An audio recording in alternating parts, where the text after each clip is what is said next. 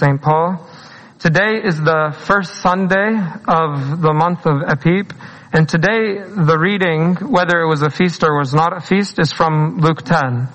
And this gospel and the theme of this month, of the Coptic month of Epip, is the aid of the Savior to His disciples. The aid of the Savior to His disciples. For example, in the gospel of today, we see how the Lord, as the apostles were sent on this journey, on this mission, He gave them authority. He gave them power over unclean spirits in the service. Next week, the Lord gives a lesson to His disciples on humility. That's the second week. In the third week, the Lord will provide food and the meat and the feeding of the multitude. And in the fourth week, the Lord will provide hope when He resurrects Lazarus from the dead. So the 4 weeks are all about the Lord giving us aid to His disciples. And in the gospel of today, it was written that the Lord sent His apostles 2 by 2 into every place He was about to go. And the idea of being sent by the Lord really touched my heart. So today I'd like to speak to you about our journey, our mission as Christians. And the first step of this journey, the first step of this mission is to purchase the airline tickets, to make the plan, to make the commitment to go on a trip. In spiritual terms, the first step is making the commitment to be a co-worker with the Lord. And in the gospel of today, the Lord asks His apostles to be harvesters. And as I was thinking about the agricultural cycle of harvesting, it struck me that harvesting is actually the last step of the whole cycle of there is tilling or preparing the ground. Then there is planting. Then there is watering. And then after watering, there's weeding. And then the last step is harvesting. And the Lord invites everyone. Actually, you could be a part of any one of those steps, but really the Lord wants you to be a part of just the very end step. Very little step is harvesting at the end, just to be a harvester of the Lord. And maybe we'll talk about that in a little bit. And as I was thinking about each one of these steps, it's interesting that God does not need us in any one of these steps. God can do the whole process by Himself because He's the primary laborer. But in His grace, He allows us to become co-workers with Him. He allows us to be co-workers with Him. And this is a fact that I want us to absorb and take in. That actually, God does not need our service. He does not. Our service is very great, is very wonderful, is very beautiful. Thank God. God bless everyone do it. But actually doesn't need it. He doesn't need it. I was really touched by this passage in Ezekiel 34. I think I've talked to you about it before. The Lord spoke to me. This is God speaking to Ezekiel. And listen to the hard words that He has for Ezekiel. He says, mortal man, He said, denounce the rulers of Israel, the ones who are the servants. Denounce them. I don't need them. He says, they're wicked. Prophesy to them and tell them what I, the sovereign Lord, say to them. You are doomed, you shepherds of Israel. You take care of yourselves, but never tend the sheep. You drink milk, wear clothes made of wool, and kill and eat the finest sheep, but you never tend the sheep. You have not taken care of the weak ones, healed the ones that are sick, bandaged the ones that are hurt, brought back the ones that wandered off, or looked for the ones that were lost. Instead, you treated them cruelly. But the sheep because the sheep had no shepherd, they were scattered, and the wild animals killed and ate them. So my sheep wandered over the high hills and the mountains. They were scattered over the face of the earth, and no one looked for them or tried to find them. So actually, there was shepherds, there were people in the service, but actually, kulluhum kanu dayin. All of them were a waste of. So then the Lord says, it's okay. He says, I, the sovereign Lord, tell you that I myself will look for my sheep and take care of them. I myself. In the same way as shepherds take care of their sheep that were scattered and are brought together again, I will bring them back from all the places where they were scattered on the dark and disastrous day. I will take them out of foreign countries. Gather them together and bring them back to their land. I will lead them back to the mountains and the streams of Israel and will feed them in the pleasant pastures. I will let them graze in safety in the mountain meadows and in the valleys and in the green pastures of the land of Israel. I myself, this is the climax, I myself will be the shepherd of my sheep. I will find them a place to rest. I, the sovereign Lord, have spoken. Some people think when they do like a service to the church, that they're doing like the church a favor. Like you're doing like the church a favor. And sometimes we beg people, please take this service, please do this service, please. Because no doubt there's a shortage. No doubt. Actually, the gospel today says the harvest is great, but the laborers are few. But God is like, if He wanted to, He's the powerful, He's finish everything by Himself. So why is the demand for laborers so high and the supply is so low? Why? Because the Lord wants us to become co-workers. He wants us to take this blessing. It kind of reminded me if you were going grocery shopping and you had like a cart full of things, and then like little Sophia comes and says, I want to carry something in the cart. So I say, here, take this, carry this for me. So she carries it. Oh, hey, Mabsuta, and she's so happy that she's carrying. Is she really carrying anything? No, she's not carrying any. The cart's carrying everything and it's moving. But she's so happy that she's carrying just a little piece. Kullina, we're all carrying just like a little piece. We're doing so well. Everyone has a little Sunday school class, 10 people, 10, whatever. Each one has a little service in the church. Even this whole church, 300 families? What is that compared to the scope of the harvest of the world, or the city of Palatine, or very, very little. So all of us have very, very, very, very, very, very little to carry. But God, in His grace, lets us carry this thing. And He says, good job. You're carrying so much. Good job. Carry some more. Do great. It's good. I love what the Lord said to His disciples after He met the Samaritan woman. You remember what He said? He said, do you not say that there are 4 months and then comes the harvest?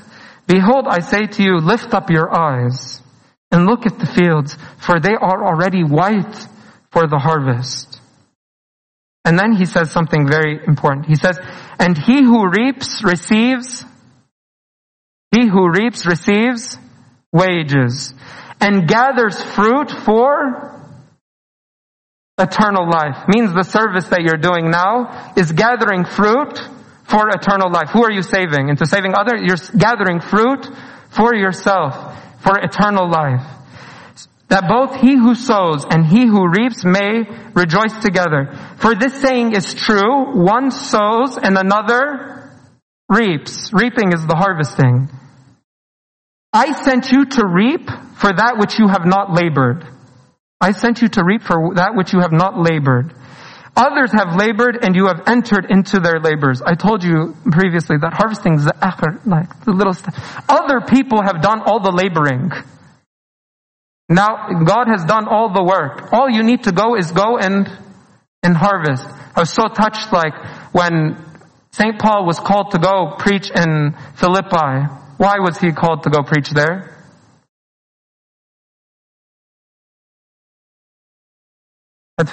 No one remembers? There's a Macedonian man pleaded with him and said, come to us. St. Paul, did you sow? Did you plant? Did you do anything? Well, God did everything. And St. Paul just went at the end and just harvested and said, just come into the... So I feel like God is planting and harvesting and doing, and all of us, we have a little share to just do the harvesting. Thus, we have to make that commitment. We have to make that commitment. That's the first part of the journey, is make the decision to be committed, to be a committed servant of the Lord. Because it's for your benefit, for your salvation. Number 2, when we decide to go on a journey, we bought the tickets, we're excited to go. But then the Lord said something so interesting to the disciples.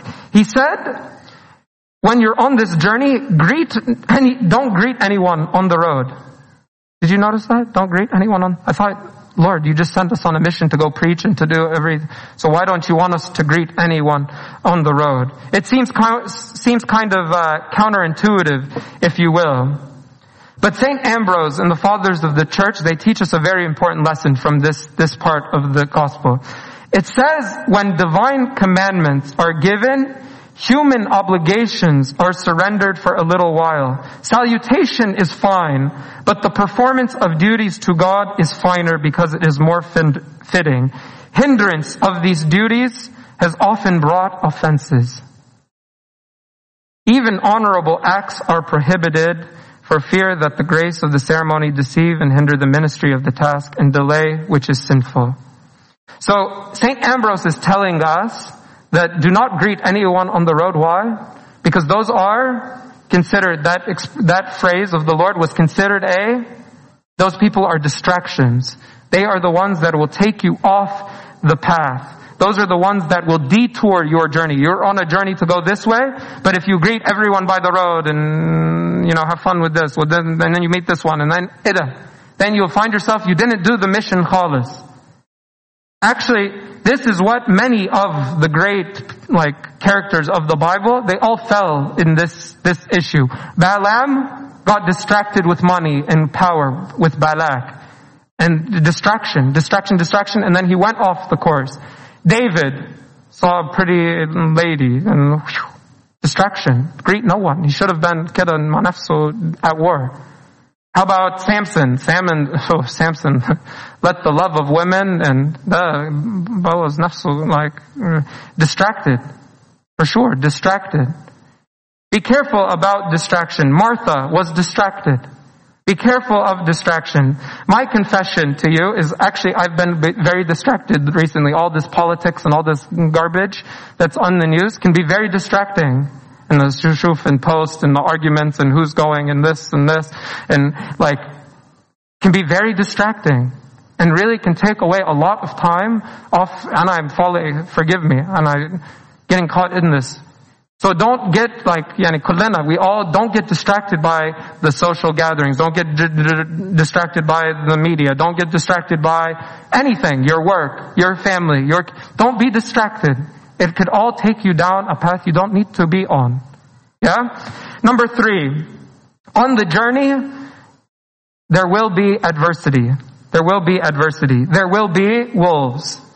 When he sent them out, said, "You are sheep among wolves." So the wolves are coming. And the people, these the wolves, are people who aim to destroy you. They're people that want to eat you. And unfortunately, this is normal. St. Paul speaks in his epistle of many of the wolves that want to eat him. But I was reading the story of Abraham. I'm reading the story of Abraham now, and I was really touched by the Lord's protection of Abraham. When Abraham was called to go into a new land, there was famine. And then he went into Egypt. And when he went into Egypt, he made this little lie because he was scared for himself. He was like a little sheep, and he was going into a midst of wolves. Those Egyptians, they're so bad. And he was worried that the Egyptians were going to take his wife because Sarah was so beautiful. Allah. So Abraham made this little scheme. She's my sister, and then plagues came upon Pharaoh. And St. John Chrysostom says something so beautiful about these plagues that came upon Pharaoh. He says a woman dazzling in her beauty is taken by an Egyptian tyrant, is taken by an Egyptian dictator, someone so evil. And this guy has no regard for morals, has no regard for sexual purity, has no regard for anything.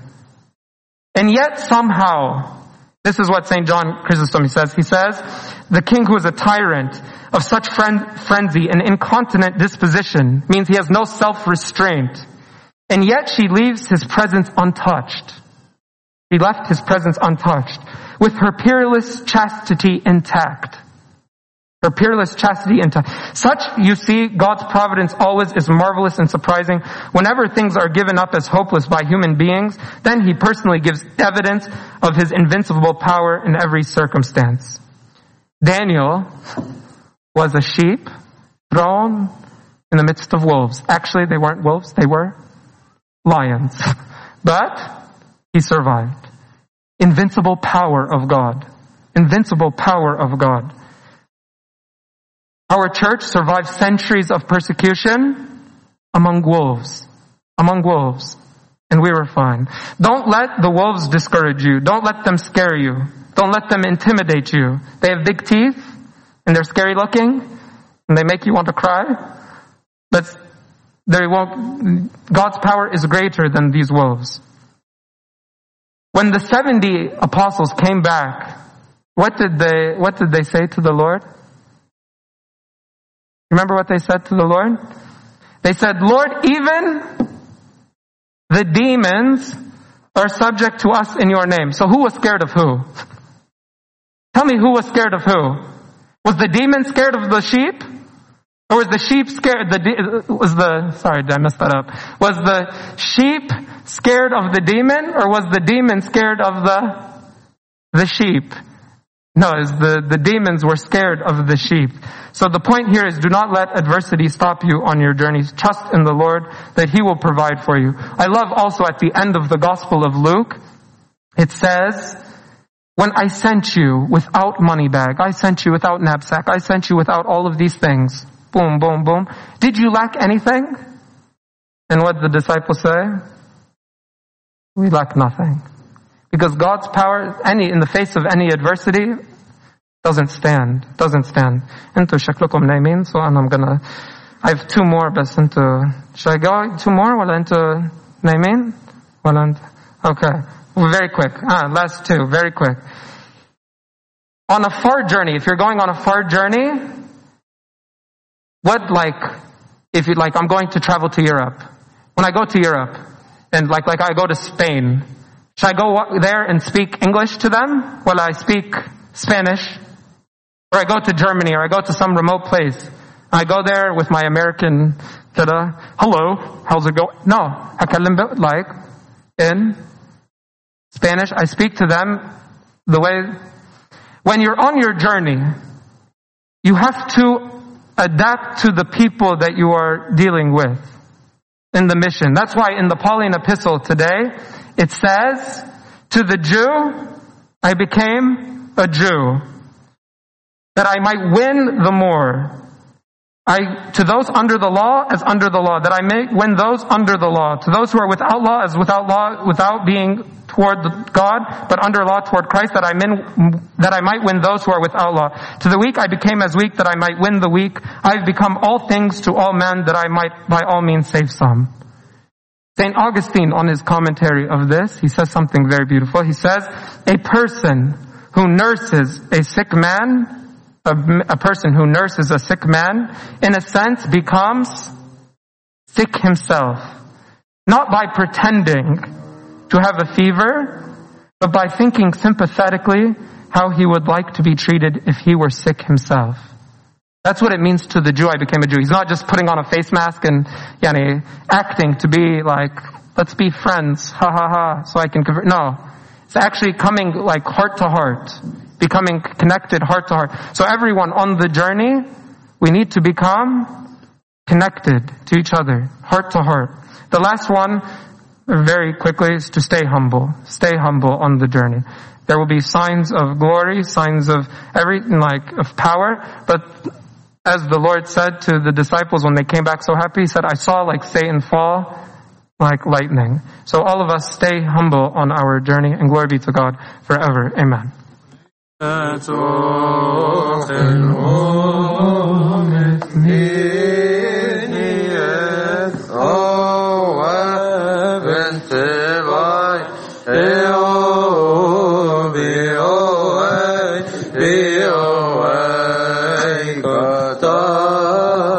But